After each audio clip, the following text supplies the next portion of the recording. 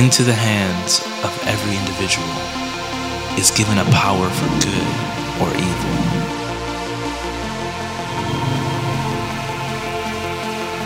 To be different, you must think, feel, and act differently.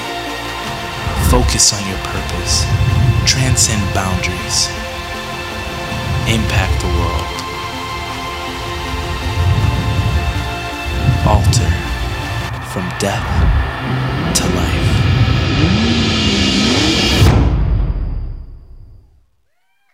All right, good morning.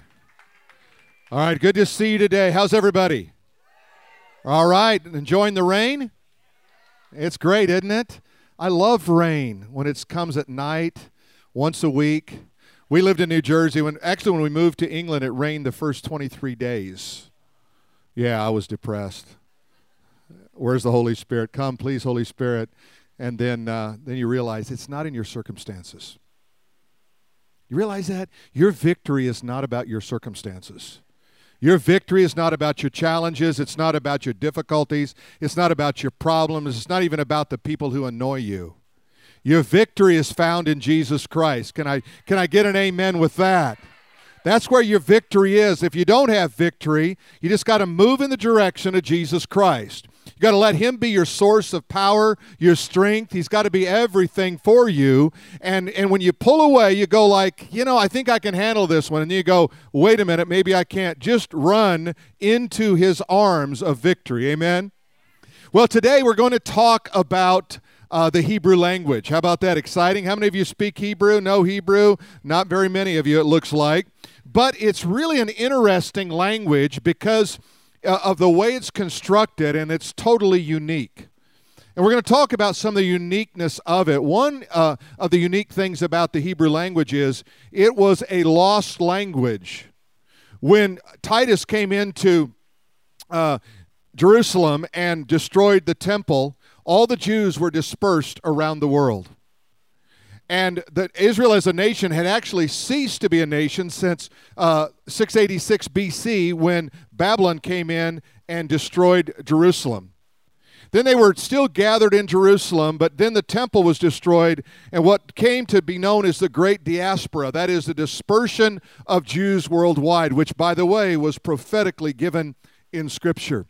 And one of the things we're going to show you today is how the Bible is not just a Bible of teachings about how to live and about how to find heaven, but it's also prophetically looking into the future, helping you understand what the prophets wrote about that is applicable in our generation. And we are living in a time, in a generation, unlike any other generation, in that we are seeing more prophetic fulfillment right now, listen to me, than any other generation before us. Any other generation before us. I'll just take you back to 1948 and the birth of a nation, the nation of Israel. It was prophesied in Isaiah 66 that a nation would be born in a day. Never has a nation in the history of the world been reborn. Did you hear me? Israel stands alone as a nation that was completely wiped out and destroyed. And yet God rebuilt it after the most horrible event of World War II, the Holocaust. The most unlikely thing happened. Israel came up out of the ashes, found it as a nation. The only way you can explain it is prophetically. In addition to that, the Hebrew language was also lost. It was not spoken only by a handful of priests. But that language has come back into existence and is now the official language of the nation of Israel. That also was prophesied, and there's a reason why God wanted to rebirth Hebrew, rebirth the nation of Israel in these latter days, because there is a prophetic clock that God has set his own time on, and that clock began to tick in 1948. And that's why you're seeing, if the subject today was the prophetic fulfillment of Scripture since 1948, we could spend the entire time together talking about the different events that have happened prophetically just since 1948. But I'm going to take you to the Hebrew language, and I'm going to show you a Scripture. If you've got your Bibles or if you've got your phone, open it up to Zephaniah chapter 3 and verse 9. Some of you think that you didn't even know there was a book of Zephaniah. It's in there. It's in the context. It's in the table of contents that you can find there, and go ahead and look to it. And while you're turning there, I will say this. God sets up verse 9 with verse 8. Now, I'm not going to read verse 8. I'm going to tell you what's unique about verse 8. It's the only verse in the Bible. Say that with me. The only verse in the Bible that has every single letter in the Hebrew alphabet in that one verse. There is no other verse in the Bible that has every single letter of the alphabet. There is none in the New Testament has every letter of the Greek alphabet in it. Only this verse, chapter 3, verse 8. It sets up verse 9. Let's look together and see what it says. For then I will turn to the people a pure language. I will turn to the people a pure language, that they may all call upon the name of the Lord to serve him with one consent. And here's what it's saying in its context, is that God says, I'm going to bring back the Hebrew tongue. I'm going to bring it back prophetically when it's time. He calls it a pure language. So God calls Hebrew a pure language, and we're going to show you why he does that. Remember, God called out a nation, Israel, to be his chosen people. That doesn't mean they always do what's right, because you also are called a chosen people, a new generation. Amen? But you're not always good in behavior. Amen? All right. He calls them out. He calls a man by the name of Abram, and he says, Abram, I'm going to make out of you a great nation, and out of you all the nations will be blessed. This is Genesis 12. And I'm going to bless those who bless you, and I'm going to curse those who curse you. And out of you all the descendants of the earth will be named. So here is this amazing promise where God takes a man by the name of Abram. He says, I'm going to make a nation. You know what the nation is? It's the nation of the Jews, the nation of Israel. Was birthed by God himself. So the application is, when I bless the nation of Israel, when I bless a Jew, I am entering into the covenant promise of Abraham in chapter 12, where God says, I'm going to bless those who bless you, curse those who curse you. You say, well, why does God do that? Because he's God and he chooses to do that. See, sometimes we try to figure everything out in time and space where we live, not realizing that God has a purpose and a plan for it all. Because when you read about why did God choose Israel as a nation, God himself says, I did not choose you because you were greater than any other nation. I did not choose you because you were more noble than any other generation. I chose you because you were more stubborn than any other generation and other nation. So why would God pick what he describes as a stubborn nation, a stubborn people, choose them to be the display of his glory and to carry his word? It is because to show the grace of God, if God can work through the most stubborn nation, he surely can work through you. You see the promise there? See how beautiful that is? Now let me give you a couple of rundowns here. Number one is that the Hebrew language was a lost language for 2,000 years. Now imagine no one speaking this language except for a handful of priests, Orthodox priests. It's not spoken in public. It's not spoken in a nation. It's completely gone, completely gone. No other language has resurfaced like this language. Secondly, the language was restored as a fulfillment of the prophecy of Zephaniah chapter 3:9, which we just read. Also, the Hebrew language is a sign and a wonder. We tend to think about signs and wonders being the miracle of someone healing, right? But a sign and a wonder is evidence of God's hand in a situation. God said, when I raise up the Hebrew language again, it's going to be a sign for you. A sign what? A sign that you're entering in to the last days of prophecy. It's going to be a wonder because you're going to say, how could this happen? This is a miracle. This is never seen anything like this. Never has this happened before. Never will this happen again, according to Scripture. So it's a sign and a wonder. Now I'm going to give you a little Hebrew lesson. How many of you are up for that? Well, you might as well just agree to it because I'm doing it anyway. Amen. All right, I'm going to give you a lesson in Hebrew, and we're going to illustrate how the Hebrew language works, and because it's really unique. It's a very unique language. We call it pictographic It's got an Eastern dimension to it, and that means you see characters, and those characters speak volumes of what's happening within them. They almost have a story to them. Then you can take the root of those words, and you can add another consonant in it, and it amplifies the meaning. So let's just take a look at this chart, and it'll help you to understand. I'd encourage you to take a picture of this. It'll kind of help you in understanding how we're going with this. So if I start with the word walk, you'll notice that there's 2 Hebrew letters up there, and those are going to be the primary root of what we're going to teach today. So we're going to look at the word walk, and you'll notice that all the letters that are now in that kind of maroon color, you notice how one or both of them will follow through in all these different Hebrew words. So if I start here with the word walk, we're going to go over to the most obvious one over here. Here's walk or walker. Now, walker is not what we think of today. That's something you grab hold of because you're having trouble, carrying yourself around. It's the idea of a person who's doing the walking. All right. So you see walk has to do with a walk or a walker, but then see those 2 letters, they still come down into the word step. So in walking, what do? I take a step. And walking is designed by its very nature for movement, right? So I'm walking, I'm taking a step, but then also notice that one consonant comes down, and it's the word procession. So the idea is that no one walks alone. In fact, Amos says, can 2 walk together lest they be agreed? So in this word walk, when you're walking, the idea is you're in community.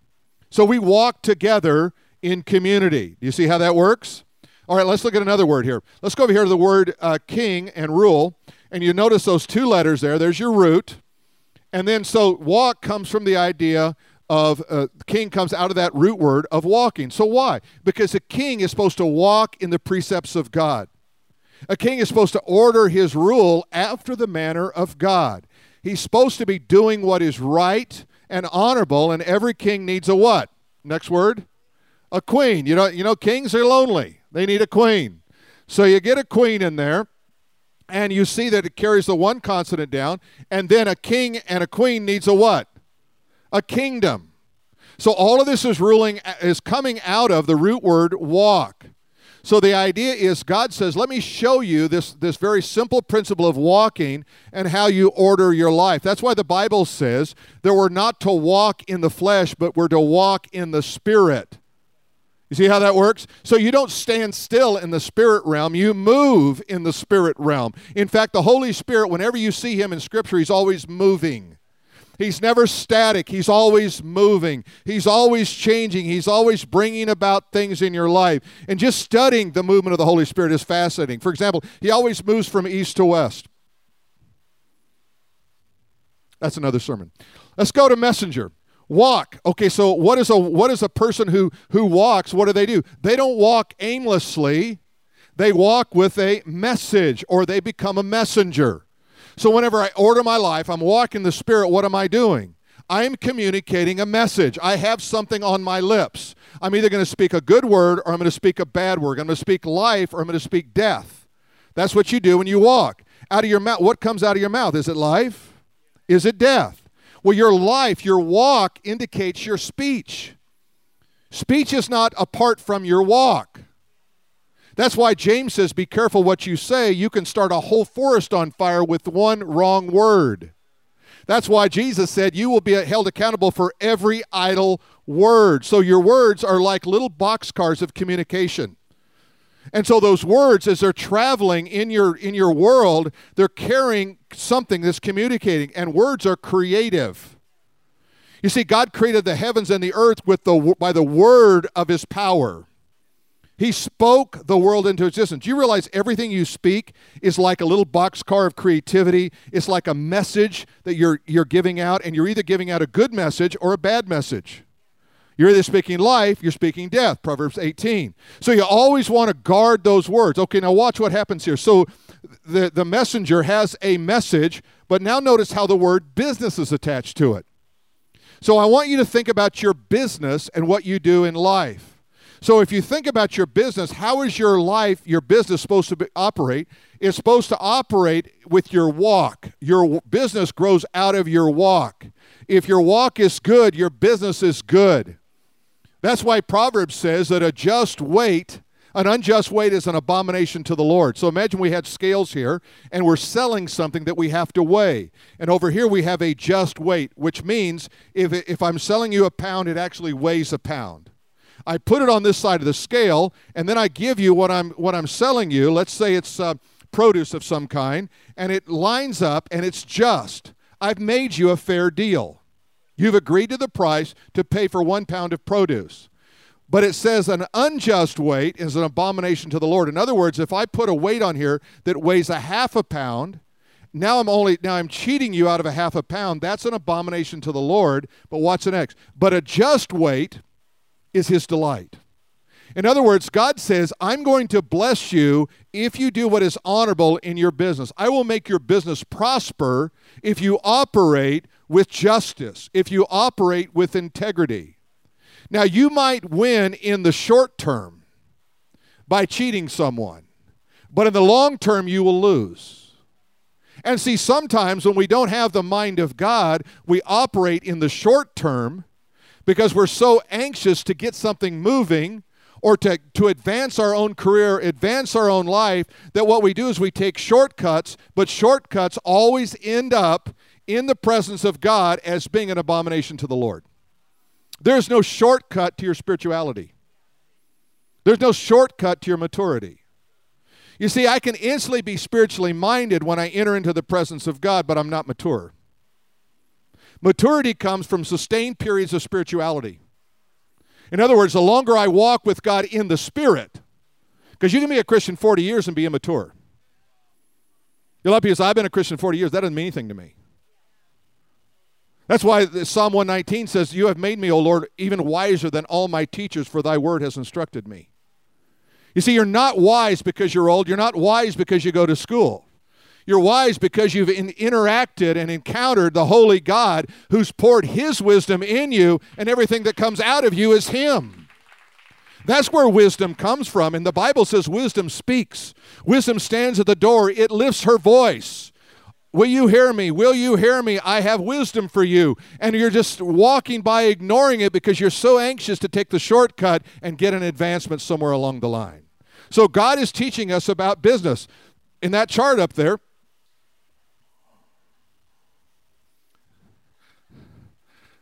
I walked backwards the other day, and Tammy said, what are you doing? I said, I'm walking backwards. She says, why? Just checking out my reverse. I don't even know if it still works. I don't walk backwards anymore. Have you ever done that? Doesn't that make sense? Yeah, you got to check your reverse out. I don't know. Okay. That has no bearing on what we're talking about today. There is no Hebrew word for that. Okay, now, so what I'm doing is I'm taking it and I say, I want my business to thrive. I want to thrive in my company. If I'm a business owner, I want it to thrive. If I'm working for someone, I want to thrive. How do I do it? Don't worry about your business. Worry about your walk. Because your walk will put you in touch with God, who is the best businessman on earth. Amen? All right, let's move on here. So what we're going to do is we're going to talk about promises. How many of you want a promise from God? Let's see. Do that again. Okay, all of you who don't have your hand up, why not? Right? Okay.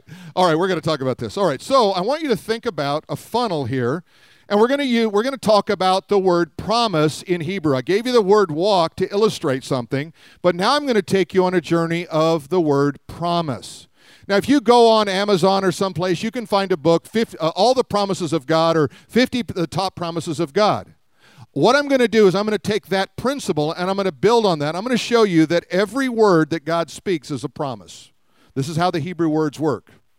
It's a promise that reaches a culmination in something I'm going to bring to you here toward the end.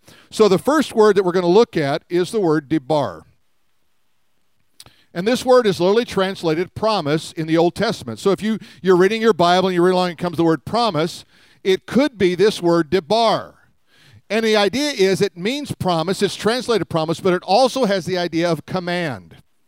So the promises of God are commanded on his people. We think they're optional. We think we've got to find them. God says, no, my promise is a command to you. It's a part of being in the covenant with me, in relationship with me. Wherever you go, the promises are going to be always flowing because I'm commanding them on you. Now, every one of these promises, there's about 4 or 5 different Hebrew words. We're just going to show you 3 of them today. And the next one is the word devere. This word is also translated promise, but what's interesting about this one is it communicates the idea of the Holy of Holies. Now, let me explain what that means. In the tabernacle, or in the temple of the Jews, they had a holy place where the Ark of the Covenant was. Now, how many of you remember Indiana Jones, Raiders of the Lost Ark? Okay, that's the idea. Got it? I love that movie. It's helped me illustrate this so much. Okay, so there's this little box called the Ark of the Covenant. On the top of it was called the mercy seat. And once a year, the high priest would go in and he would sprinkle blood on the Ark of the Covenant, and the blood was to take away the sins of the people for the year. It was called the Day of Atonement. Remember the word atonement as at one with God. When I'm atoned for my sins, I'm at one with God. All right? So this word promise says you realize the promises of God when you enter into the Holy of Holies. In fact, when you begin to read the Word of God, you are literally entering into the Holy of Holies of God. You're not just reading the Bible. You're entering into His presence. You're entering into His holiness. Have you ever had those times where you thought you ought to read the Bible, but you're just too lazy? Can anybody relate to that? You're laying on a couch, all right? All you couch guys, raise your hand, all right? You're laying on a couch. You're just tired. You're just zoning out, right? You say something like this, I don't even want to think. I'm tired of thinking. And so it's an amusement for you. You're watching TV, it's an amusement. You know the word amusement means no mind. It literally means, the word a negates it, muse is mind in the Greek, so it's no mindment. I'm not thinking. So what's the strategy of the enemy? The strategy of the enemy is to keep us amused as much as we can, so we never use our mind, never engage our spirit, never advance the kingdom of God. So we are amusing ourselves to death, literally. So if it wasn't bad enough, we used to have amusement parks only. You had to go there to be amused. But now we have a mobile amusement device. So I can be amused all day long. So it is mindless for me to engage in social media. It's helpful, but let's face it, you don't really think a lot. Come on now, am I right? You don't have to, it doesn't take Einstein to post.